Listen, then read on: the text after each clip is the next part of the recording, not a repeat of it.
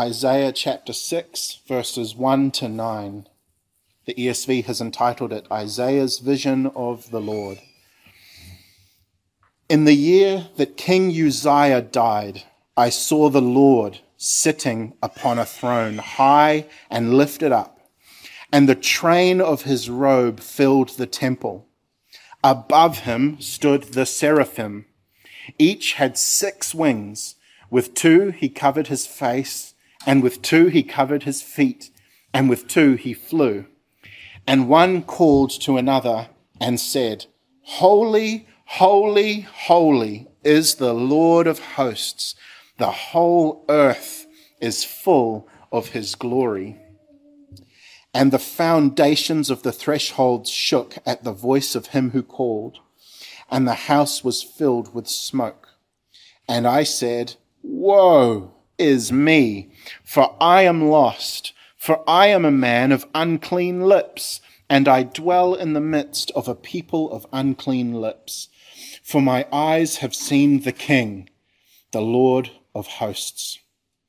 Then one of the seraphim flew to me, having in his hand a burning coal that he had taken with tongs from the altar.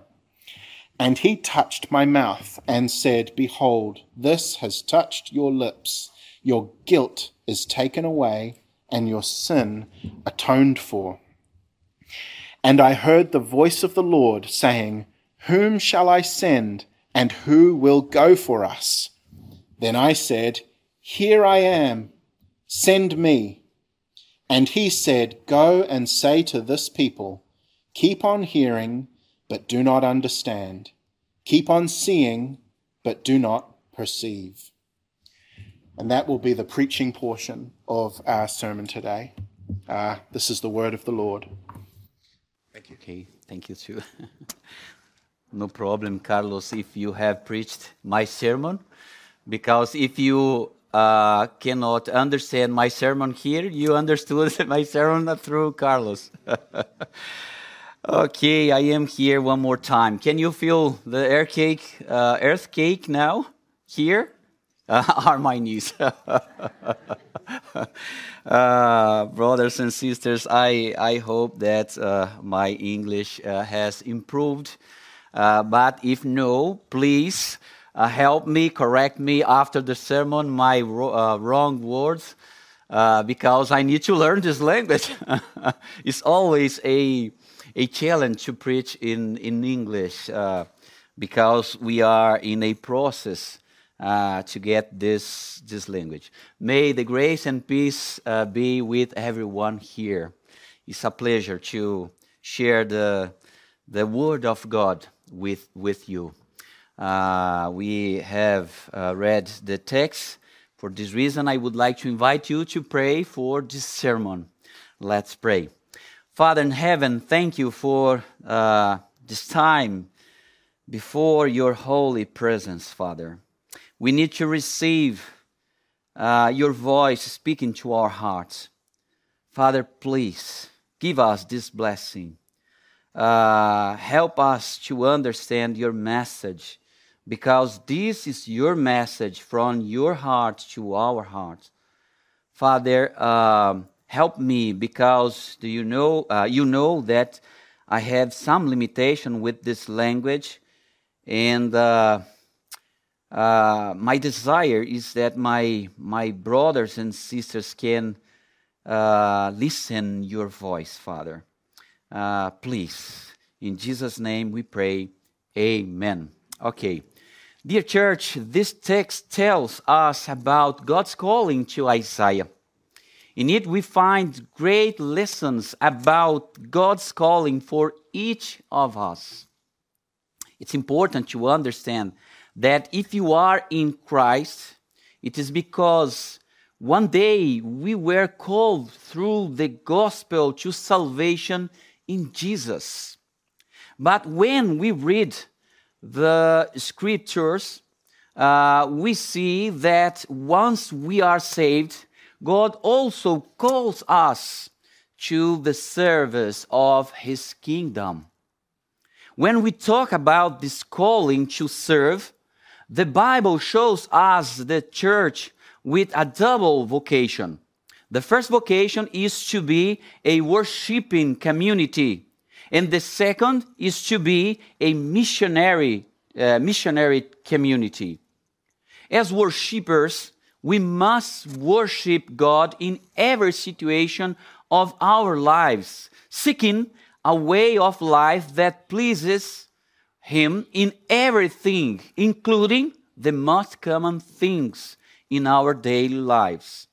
Paul teaches us this in 1 Corinthians chapter 10, verse 31. Paul tells this: "So, whether you eat or drink, or whatever you do, do all to the glory of God."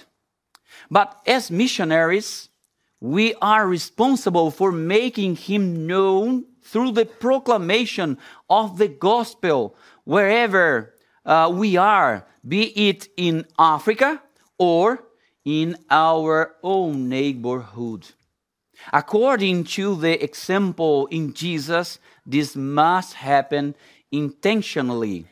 Peter explains it this way. Peter chapter first letter of Peter chapter 2 verse 9. "But you are a chosen race, a royal priesthood, a holy nation, a people for His own possession, that you may proclaim the excellencies of Him who called you out of darkness into His marvelous light." Worship and mission are intrinsically connected. Through a life of worship, we give testimony about Him, but through mission, we proclaim Him. John Piper, in the book Let the Nations Be Glad, tells us that if you are a true worshiper, you will be a missionary. If we are not missionaries, it is because we are not true worshippers, or because we still do not understand our calling to mission. Isaiah understood God's calling. Isaiah understood. He lived in a time of great transitions. Isaiah was called by God during a time of corruption and immorality among God's people. They gave in to their own desires and passions and surrendered to the temptations of a fallen and broken world. They became hypocrites before God because they wanted to serve the Lord without abandoning their sins. In the first chapters of the book of Isaiah, God denounces the sins of the people and calls them to repentance. God calls them to a new disposition of heart and a change of attitude. Isaiah was this instrument through which God went to His people to deal with them. Just like Isaiah, God also calls us to serve Him in the midst of an immoral and corrupt generation. We are in the same situation. We have the same calling. What is God's calling for us? All of us who are in Christ have our calling. What is God's calling for your life? I will repeat. What is God's calling for your life? I'm sure it's not just sitting in a church chair every Sunday listening to good sermons. If He called you to save you, He also called you to serve Him. When God calls us to service, He wants us to understand some things first. In this passage, we can see 4 of them. The first thing God wants us to learn is about His holiness. Verses 1 to 3. In these 3 verses, Isaiah has an extraordinary vision. Surely you know that our God is holy. Correct? Yes? Amen? God is holy. Praise the Lord. Isaiah knew it too. However, God wanted to teach Isaiah something more about His holiness. God wanted him to have a new perspective on divine holiness. If Isaiah needed this teaching, we need it even more. In this vision, Isaiah contemplates a wonderful scenario. What he sees initially leaves him in a state of ecstasy. He sees a movement in which heaven and earth merge.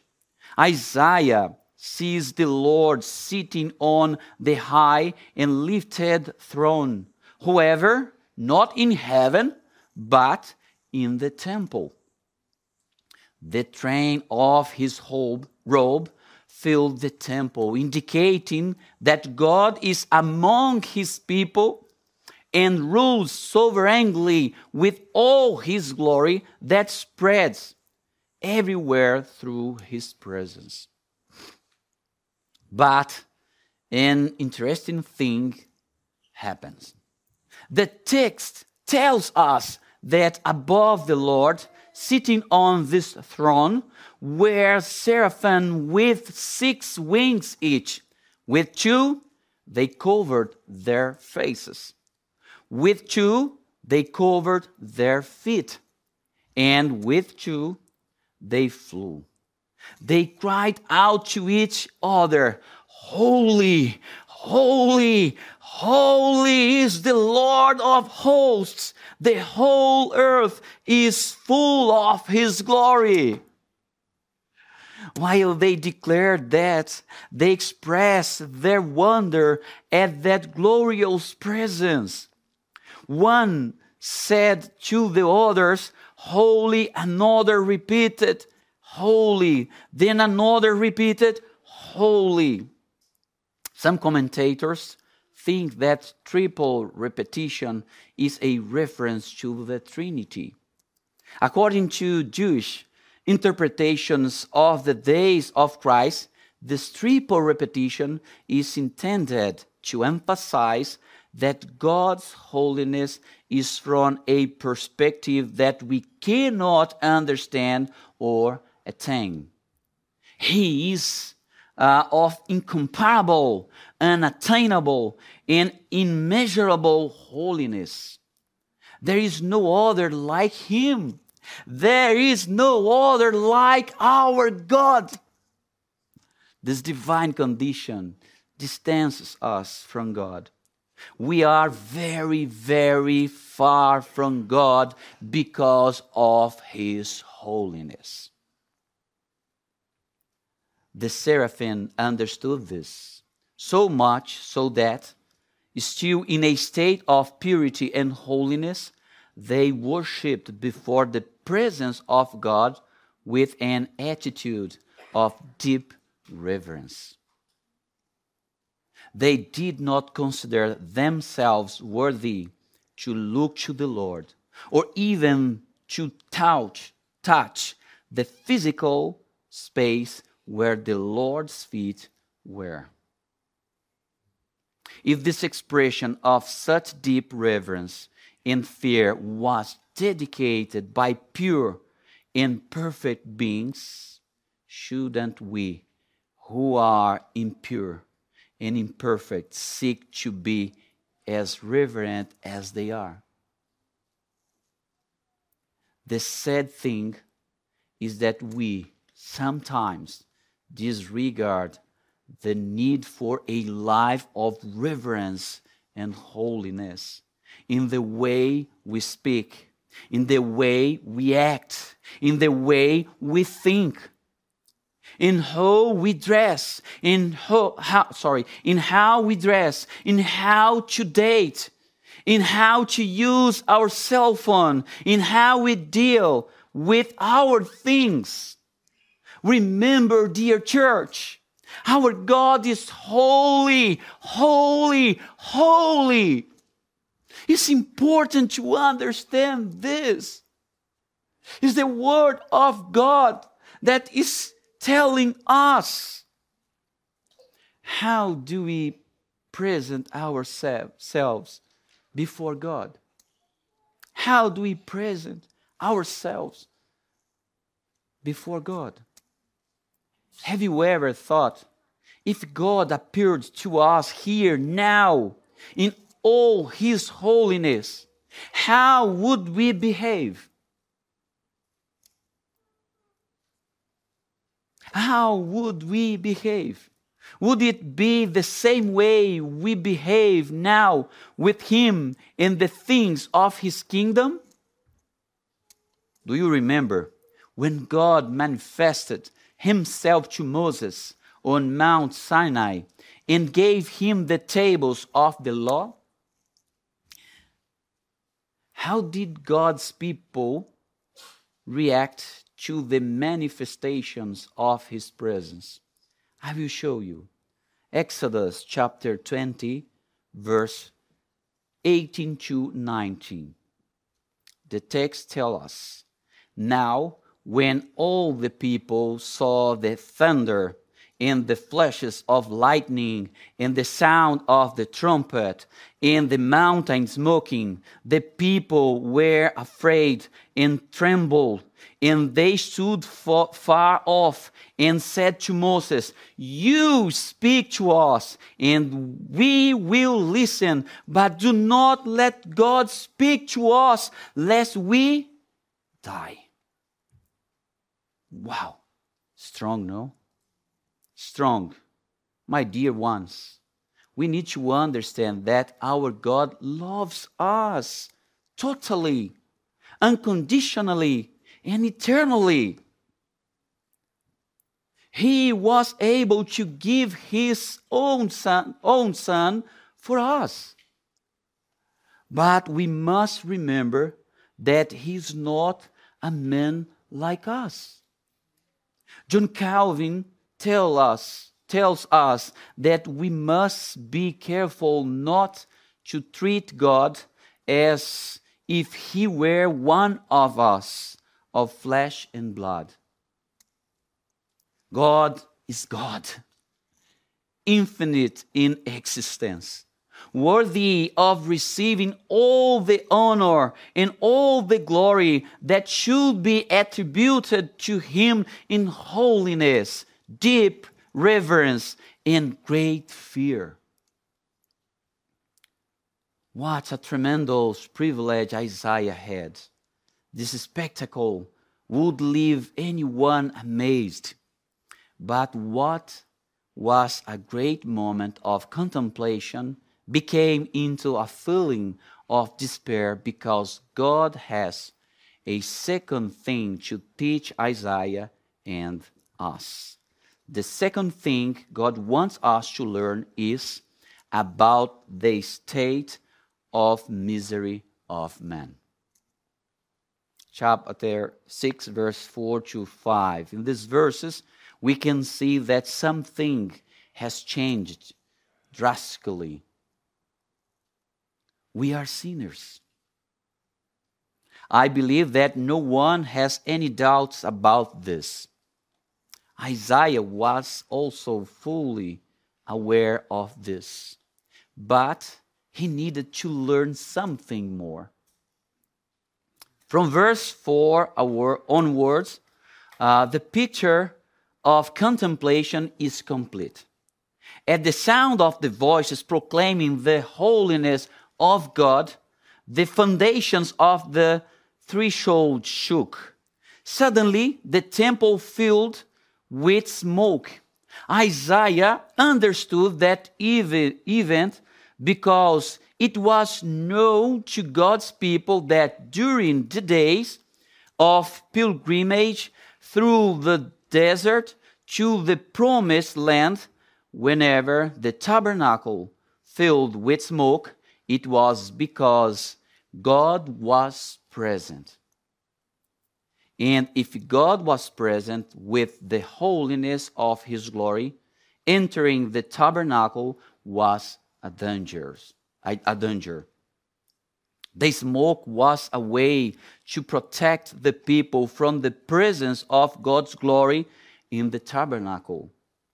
Anyone who entered the presence of God without being invited and without going through an entire purification process would die. When Isaiah saw the cloud of smoke filling the temple and preventing the image on the throne from being seen, he realized that this had already happened. He had seen the Lord.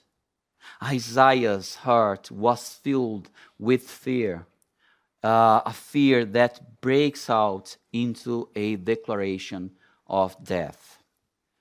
Woe is me, for I am lost, for I am a man of unclean lips, and I dwell in the midst of a people of unclean lips, for my eyes have seen the King, the Lord of hosts.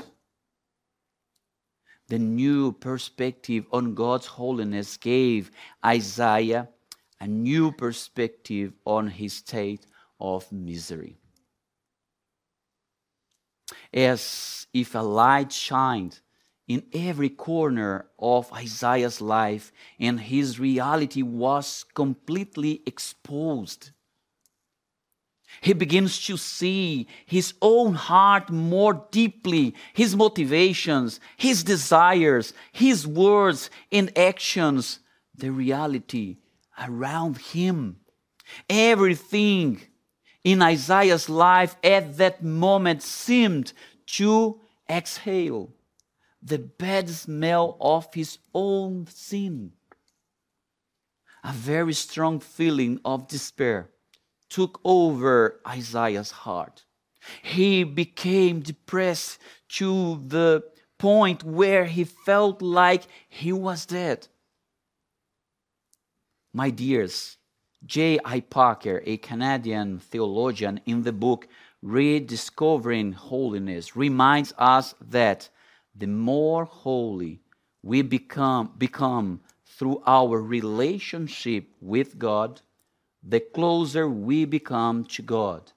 The closer we are to the light of God's presence, the more consciousness of sin we have. The more unworthy we feel, the more careful we become, the more in need of mercy we are, and the more reverent we are. J.I. Packer. Can we really understand how sinful we are? Can we really understand how sinful we are? You can be sure we are more sinful than we think. If God exposed everything we think,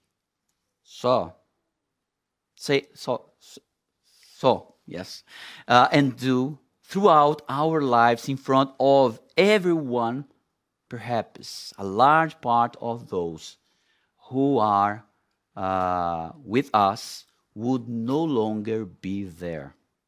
Many would no longer trust us or would see us in the same way.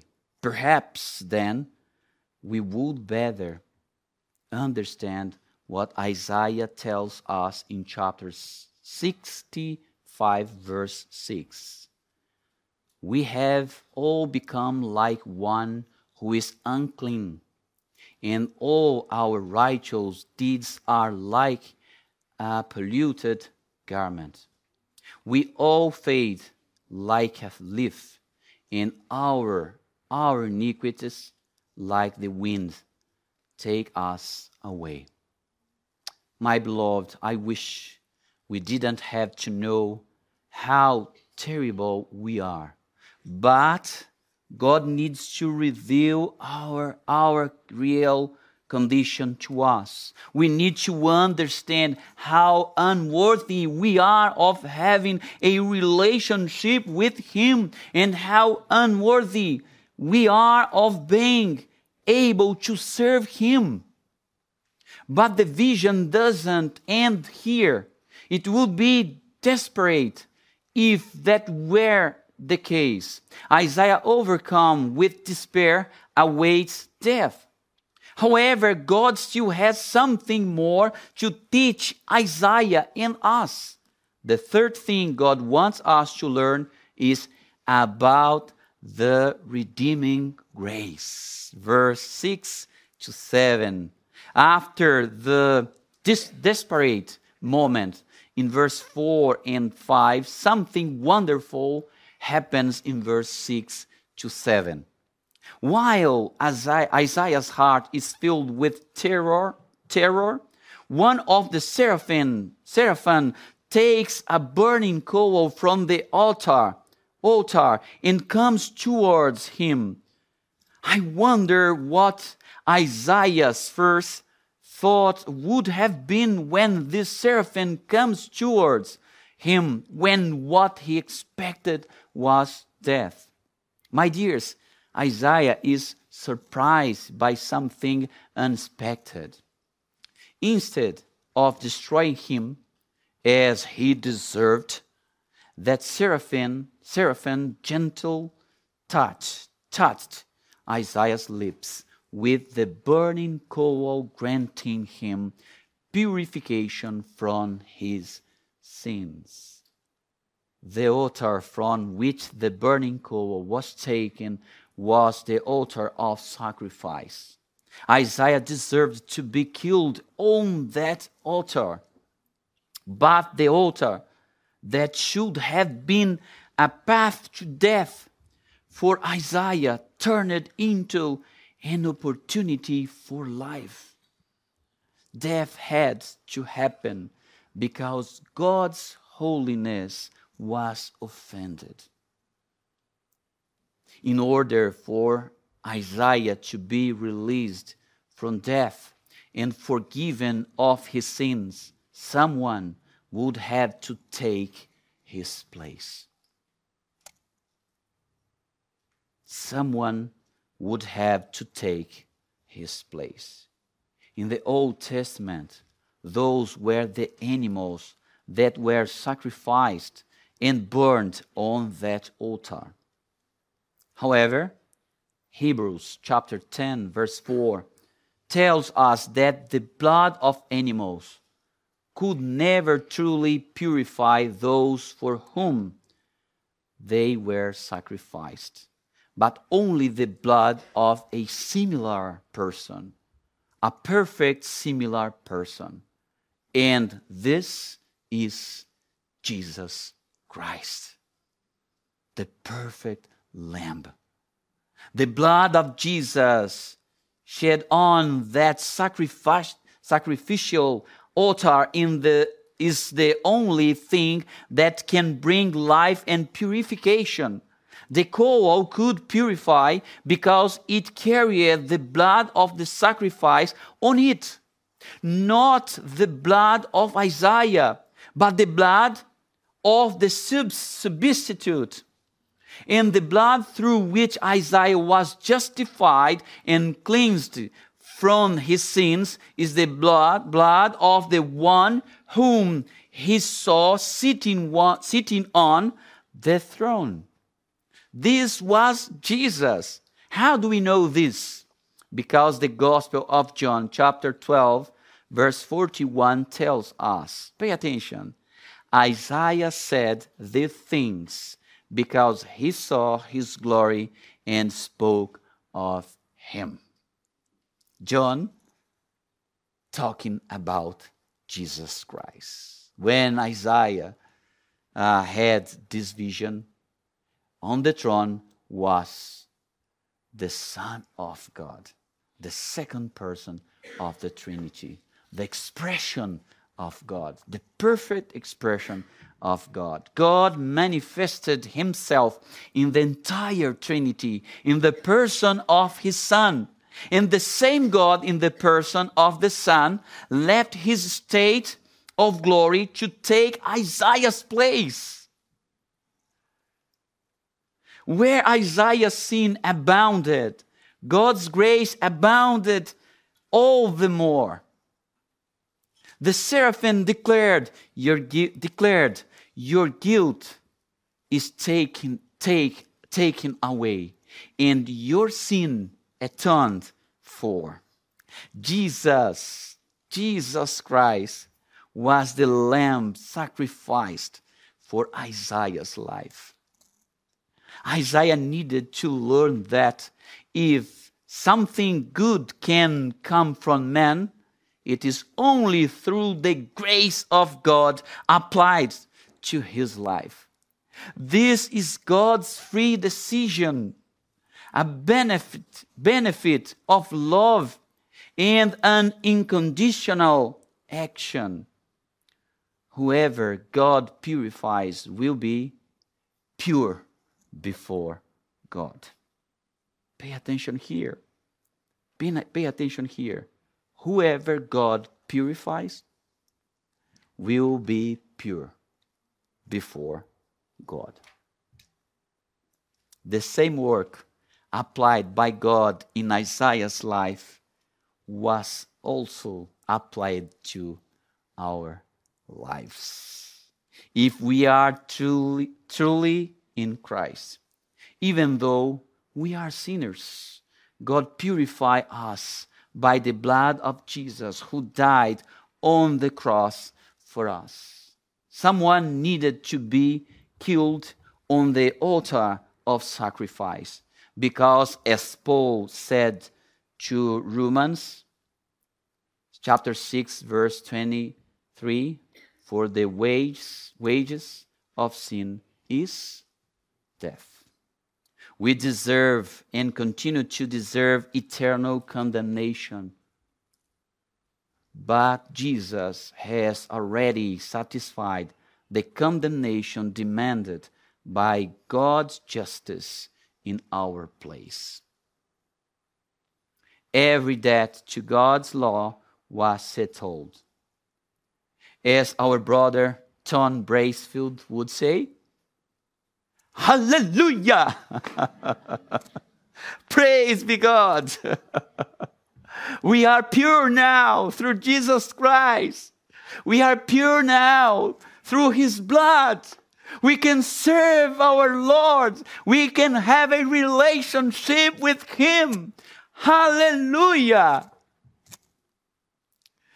So, what now?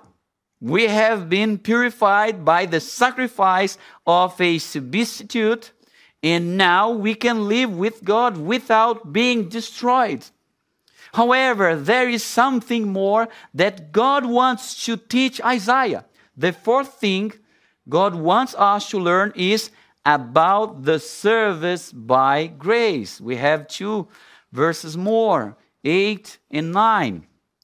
Just when we thought the vision had reached its highest point, we are surprised by yet another event that completes God's plan for Isaiah and also for each one of us in Christ. God created us and we belong to him. It's correct? Yes. We belong to God. We can do whatever he wants with us. Did you know this? He can do whatever he wants with us. Understood now? Okay. Okay. And we have a responsibility to obey him. The opposite of obedience is rebellion against God. Don't forget this. Every human being has obligations to our God. But this part of Isaiah's vision is very interesting. When we arrive at verse 8, a new situation is established. Now, Isaiah listens to a conversation between the Lord and someone else. This dialogue is not being directed at Isaiah, but is aimed at the heart of this servant of God. A question is asked, "Whom shall I send? And who will go for us?" An important question here is, who is the us in this dialogue? There are different opinions on this, but a large number of commentators agree that this was the counsel of the Trinity, the manifestation of perfect wisdom. God the Father, God the Son, and God the Holy Spirit. In my opinion, this is exactly it. By understanding that this vision was intended to call Isaiah to prophesy to God's people, only God could call him to this task. Even though Isaiah was not part of the conversation, he offers himself. "Here I am. Send me. Here I am. Give me this opportunity." The most interesting thing is that Isaiah was not mentioned, nor asked, nor was he forced, but he offered himself voluntarily. What is happening here is that Isaiah has been blessed by God's grace. Now he desires in his heart to express gratitude to God for the grace given to him. He recognized this. Dear ones, God could order anyone, but he gave this vision to Isaiah because he had chosen him for this task. The call would not be forced, but comes by the power of grace that saves, restores, empowers, and sends. This helps us understand what Paul tells us about no longer being under law, but under grace. The law has not become invalid. On the contrary, it remains in force. However, the exercise of the law in those who have been truly saved does not happen through the force of obligation, but through joyful gratitude for the grace received. Isaiah gladly offers himself, no matter how difficult this task would be, because it would be a great opportunity to honor the one who was so kind, loving, and gracious to him. Lord, give me this opportunity. Let me serve you. I was blessed. Give me this opportunity. I would like to express my gratitude. Service by grace. Dear ones, when the Lord calls us, it is not because God needs us, but because He wants to give us the privilege of participating with Him in His plans. God blesses us with saving grace and calls us to His service by the same grace. In conclusion, if you have new life in Christ, you need to understand that God has called you to the service of His kingdom. Let me help you to understand this. First, as a worshiper in your family. If you are a man, be a head, be a husband, be a father, exercising the offices of Christ in your life. As a prophet, bring the Lord to your family. As a priest, lead your family to the Lord. As king, govern your home according to the standards of the kingdom of Christ with holiness, reverence, and fear. If you are a woman, for you too, okay? If you are a woman, be a suitable helper, helping your husband in the mission that God determined for him. Dear woman, God made you because men cannot fulfill this mission without you. Help your husband to be a good representative of Christ in the direction of the family. Second, as a worshiper in the church, my beloved, all of us who are in Christ are part of the body of Christ, and we receive gifts from God to serve this body.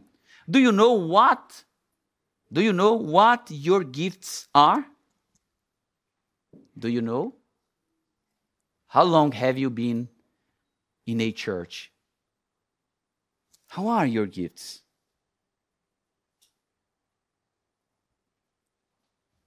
Time of reflection. Blick, blick, blick, blick, blick.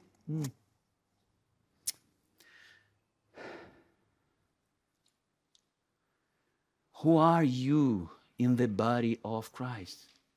Who are you in the body of Christ? What is God's calling for your life in the life of your local church? If you are not serving the body of Christ, you are just another hindrance that slows down the advancement of the kingdom. Seek to understand what your gifts are.